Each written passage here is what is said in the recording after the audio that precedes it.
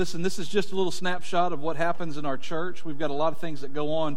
Sunday morning is just the tip of the iceberg, from student ministry to children's ministry to kids ministry. We've got a lot of things that happen here, and we're very proud of what our workers do and how they volunteer and have a lot to go. I told Dustin he's going to have about 20 kids graduate, but about 4 or 5 of them will show up on Sunday morning, so there's a lot more graduates that showed up this morning than they are actually here.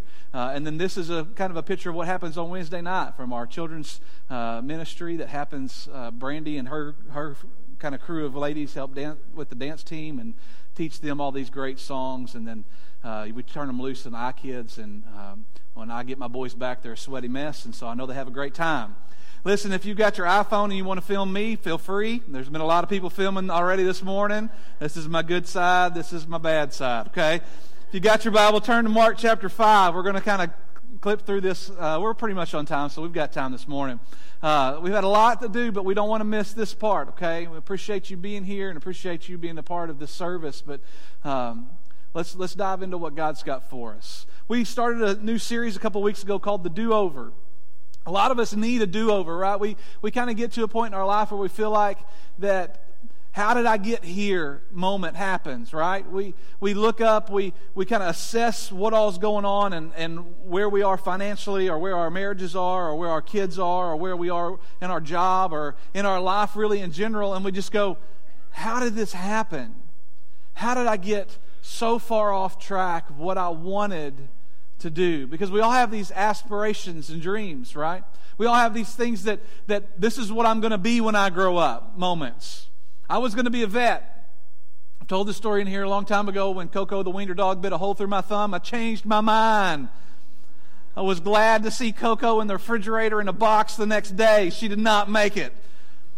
God had a plan, right? I did not need to be a vet.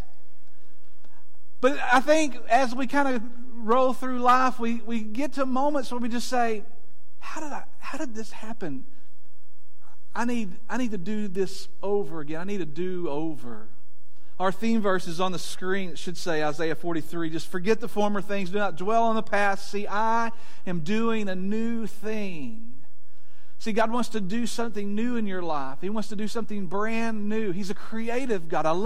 That's why I love this dance thing that we do, because God is a creative God. And He doesn't just have one mode of expression of worship. He has multiple modes. He doesn't have just one thing that He wants to accomplish in your life. He has multiple things He wants to accomplish. And you may think, I'm only good at one thing. That's okay. But God can bring these new elements in, these new things, and He wants to do something brand new in your life. Last week we kind of met differently, right? We were in the Family Life Center. We didn't have electricity. A lot of you didn't have electricity at your home, and that's okay. And so this half of the building of our campus, for whatever reason, is on one circuit, and the other half is on the other. So we had gym church last week, and it was great. I loved it. But we kind of took a little bit of a pause. We talked a little bit about what we're going to talk about today. But we've been looking at biblical characters who needed a do-over. A couple of weeks ago, we looked at the woman at the well, remember, who had been married multiple times and who came and had this incredible interaction with Jesus at the well and who changed everything in her life, right? She went away, and the Bible says that a lot of people came to faith in Christ because of her testimony, because of what she said. Well, this morning we're going to kind of double dip, if that's okay. We're going to look at 2 stories in one. We're going to look at Jairus' story with his daughter, and then we're going to look at this woman that the Bible just labels as the bleeding woman. If you've got your Bible open to Mark chapter 5, turn to verse 21. This is where we're going to pick up, and then we're going to roll right on through this. Verse 21. When Jesus had again crossed over to the boat to the other side of the lake, a large crowd gathered around him while he was beside the lake. That's the Sea of Galilee. It calls it a lake, but it's the Sea of Galilee. Then one of the synagogue rulers named Jairus came there. Now, we don't know a lot about Jairus. We know that he is a synagogue leader. He's part of the council that's from the town of Capernaum. Capernaum is a city of about 1,500 people. It's a fishing community on the north shore of the Sea of Galilee. So he's kind of from a smaller town. He's kind of a church guy, right? He just kind of knows a lot about religion things. Verse 22, seeing Jesus, he fell at his feet and pleaded earnestly with him. My little daughter is dying. Please come and put your hands on her so that she will be healed and live. So Jesus went with him. Here's this man who was at the end of his rope, who had nothing else left to lose. My little daughter is dying. He needs Jesus to come, and he needs him to come quickly. Can you imagine what he must have felt in those moments? Maybe you've been there, right? Maybe it's been not a sick child, but maybe you've been at the end of your rope. Maybe you've been where there's not much hope left, where it seems like life has just kind of thrown you against the rocks over and over and over again, and you just don't know what else to do. God, I need some direction. I need some perspective. God, I need to feel you around me. I just need to feel something. This is where Jairus is. So the Bible says in verse 24, Jesus went with him. I like that. Jesus went with him, and a large crowd followed and pressed around them. Can you imagine the scene? Jairus is trying to get back home because he knows when he gets home, everything's going to be better. But there's this crowd, right? There always seems to be this crowd. Wherever Jesus went, there was the crowd, right? People knew who he was, and they wanted to be around where he was. Some of them were there because they wanted something from him. Most of them were there just to see what was going to happen next. And so the Bible says that he gets off the boat, off the Sea of Galilee, and he gets back over to where he's going, and here comes Jairus, and then there's this crowd there. And they're trying to push through the crowd to get to Jairus' house. Can you imagine the anxiety that he feels in this moment? Like he's excuse me, I'm just trying to get home. Excuse me, I'm trying to get through. He's trying to get to my daughter. Almost like he's, hurry up, Jesus, this way, hurry up. Have you ever felt like that? I was a communication major in my undergraduate degree, and they talked about the sender and the receiver of a message, right? I can say one thing and you can hear something else. And in between the sender and the receiver, there's this noise. And sometimes it's actual physical noise, right? You just can't hear what the other person's saying. Other times it's emotions that are coming behind what's actually verbally being said. I read through this and I just thought, this crowd, this is the noise in this situation. Jairus has a need. Jesus has the answer, but this crowd is the problem. And some of you get so lost in the crowd that you can't hear the answer anymore. Some of you get so pushed in by all the noise that surrounds you that you know your need, but you feel so swallowed by the crowd that you can't even really connect that this person can actually fix your need. Verse 25. There was a woman there who had been subject to bleeding for 12 years. Guys, 12 years. She had suffered a great deal under the care of many doctors and had spent all she had. Yet instead of getting better, she grew worse. See, in the crowd, there's this lady. Some of the historians, I read through some stuff over the last few weeks, and some people call her Veronica. I don't know why. I don't know how she got that name. But the Bible never gives her a name. He just tells her condition. I think that's interesting. Because the Bible's pretty important on names. If you read through, even the New Testament, if you read through the first chapter of Matthew, you're going to get all these names. And most of the time we read these names and we just kind of skip over them because we just don't, number one, we don't know how to pronounce them, and number two, we don't get it. We don't understand the meaning behind it. But when people's names are listed, it's important. You should read those names. This lady doesn't have a name. She has a condition. She doesn't have an identity. She has a problem. This lady was in desperate need of a do-over. In Leviticus chapter 11 through 15, it kind of gives these Old Testament laws of what happens when someone is unclean. How that kind of classifies them as social outcasts, how they have to act and how they have to respond to people, where they have to live. This lady's responsibility in a crowd, because of her disorder, because of her disease, had to announce to everyone wherever she went, unclean! Unclean! Anytime she went through town, anytime she was around a crowd of people, she had to announce to everyone, I have a problem. Can you imagine? Can you imagine being for 12 years? The Bible here in Mark doesn't tell us whether she was announcing her presence or not. I think it's interesting. I'd like to know. But she's there. She's suffered. She has an incurable disease afflicting a poor woman who gets worse and worse and worse. Verse 27. When she heard about Jesus, she came up behind him in the crowd and touched his cloak. Because she thought, if I could just touch his clothes, I'll be healed.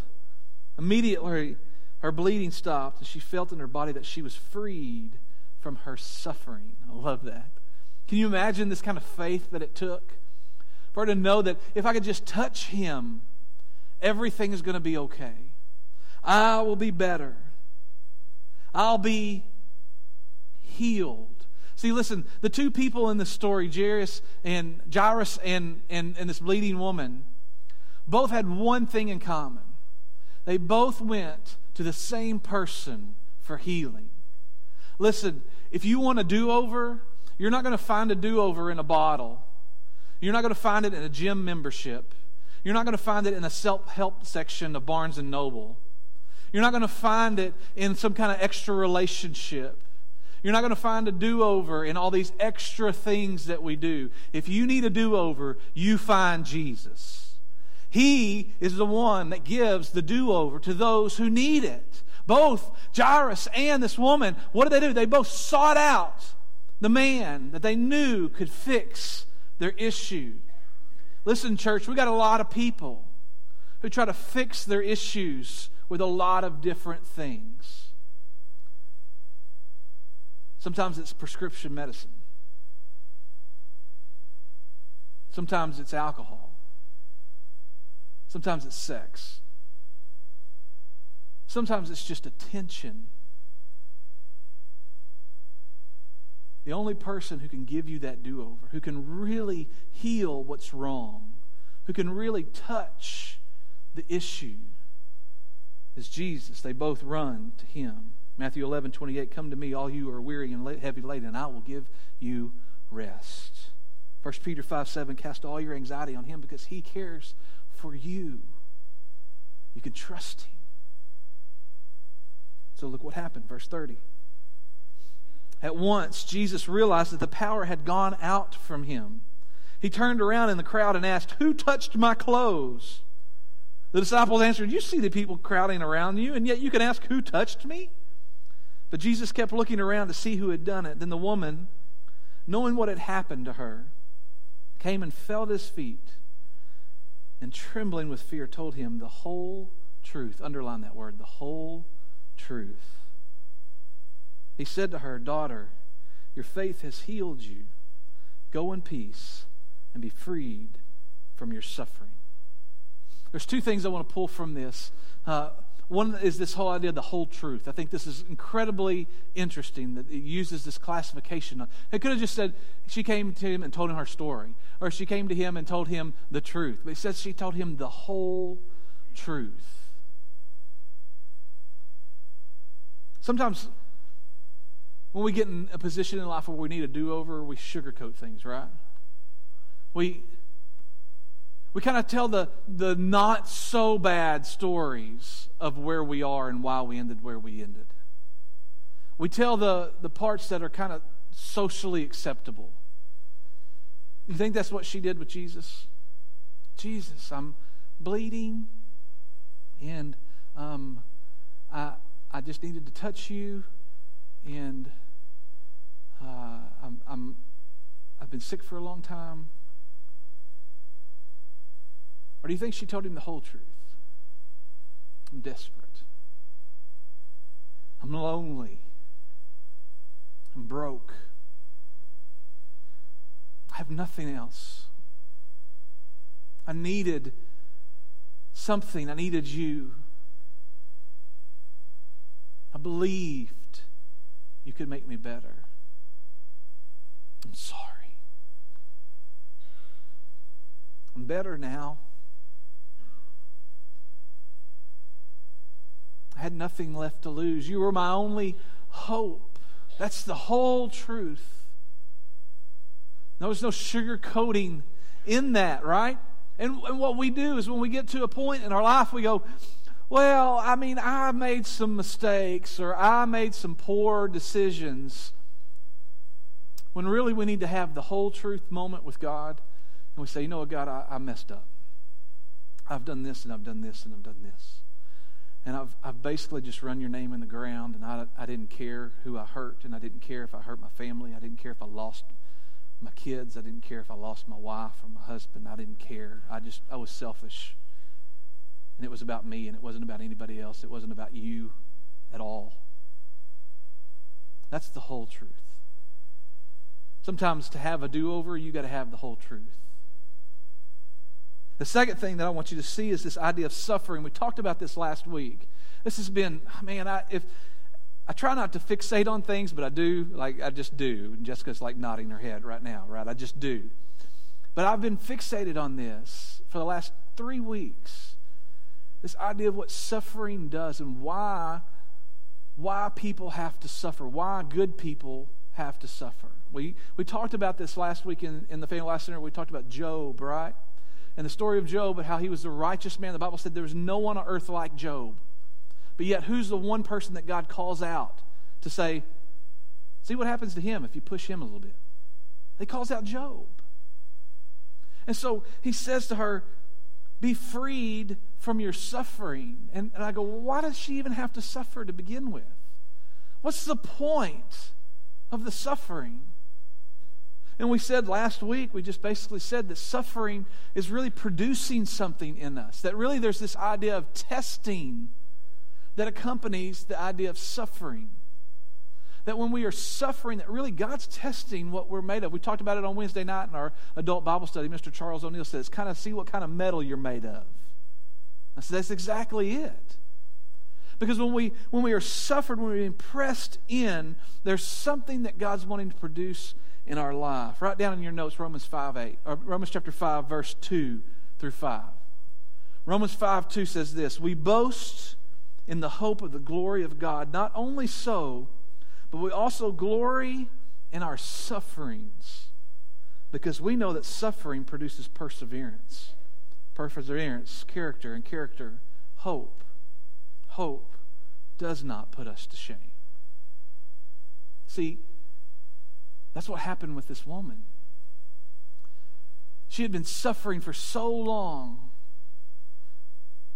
that she had hope. And hope does not put us to shame.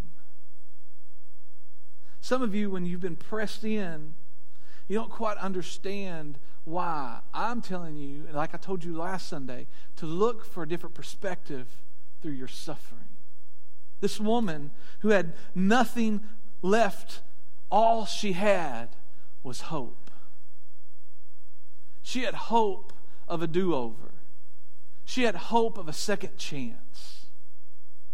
God wants to develop something in you. He said, your faith has healed you. Be free from your suffering. That's incredible. Incredible for this woman,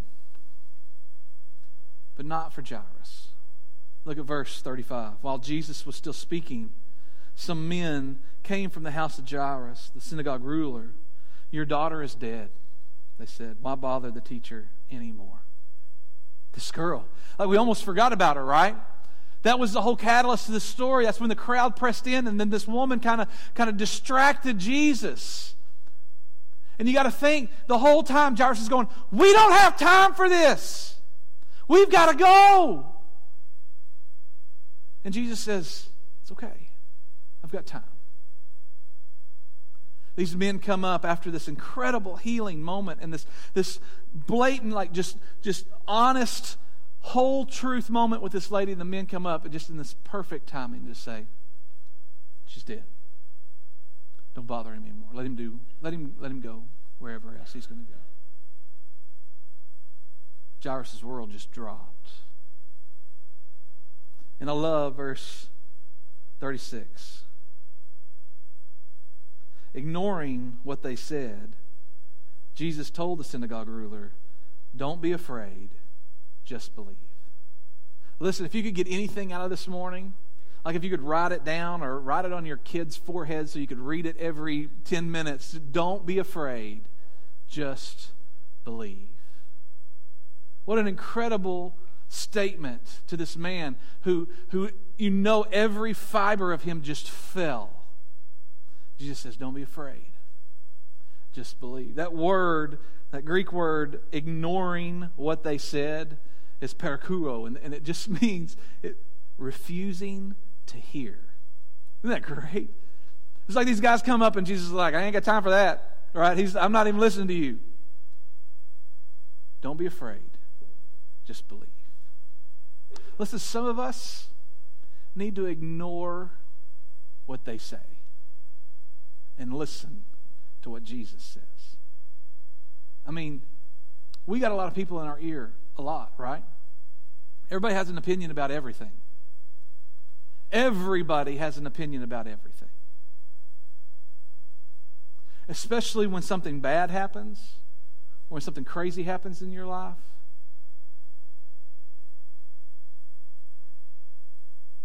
Ignoring what they said. Jesus says, don't be afraid. Just believe. Verse 37 through 40 kind of tells us the story about how Jesus didn't let anybody go in with him. It was just Jesus and Jairus and Peter, James, and John, the three kind of in inner circle disciples. And they go to Jairus' house, and there's people there. And in this time period, they would have essentially professional mourners, professional wailers. They would have these women who would come to your house if someone died, and they would cry loudly, just very kind of over the top, because they believed that if the louder you cried, the more that God would be able to hear how sorry you were for the death of the person who was there. And so they would pay people to come and wail for them, which is kind of a weird thought. And so Jesus comes in with Jairus and with Peter, James, and John, and he says, what are y'all doing? Like, why are you doing this? This child's not dead. And the Bible says that they laughed at him. And then the very next thing we read, verse 40, after he put them all out. And I just think, I'd love to see that, right? I wonder what that was like. Jesus says, I'm sure it wasn't very polite. Well, I'm sure it was very polite. It's Jesus, right? Very politely, get out, right? But he puts them out. I'd love to see that happen. He took the child's father and mother and disciples who were with him, and they went to where the child was. He took her by the hand, and he said, Talitha cum, which means, little girl, I say to you, get up. Immediately the girl stood up and walked around. She was 12 years old. At this, they were completely astonished. See, the first time I read through this story, I thought, okay, God, we're pulling in some people who need a do-over. Obviously, this little girl needed a do-over, right? There was a moment where she needed something fresh. She needed something new. She needed the breath of God, but it wasn't the little girl. It was Jairus. The little girl didn't need a do-over. Jairus' faith did. Jairus' hope did. There's a little bit of parallel here that's interesting. The girl was 12 years old. The woman had been bleeding for 12 years. The woman's faith healed her, and Jairus' faith was tested. See, this idea of a do-over can come in a couple of different ways. So which is it for you? Are you the bleeding woman who has zero to lose, who has been afflicted with something for so long, you feel like you've just been suffering through? Or are you Jairus, whose faith needs to be strengthened, who needs to ignore what others are saying and stop being afraid and believing in the man who can give you the do-over? Hey, this is Matt Overall. I'm the pastor here at Emmanuel Baptist Church. Just want to say thanks so much for watching our services, whether through our television ministry or our online ministry. We appreciate you so much being a part of Emmanuel Baptist Church, and we'd love to have you come and join our worship service. Sunday morning service starts at 10:30. Our small groups start at 9:30. And we'd love to have you be a part of it. We've got a lot of different ministries that happen at Emmanuel, from our children and youth that's focused on Wednesday nights to our women's Bible studies that happen throughout the week. We'd love to have you be a part of everything that's going on here at Emmanuel. Thanks for watching.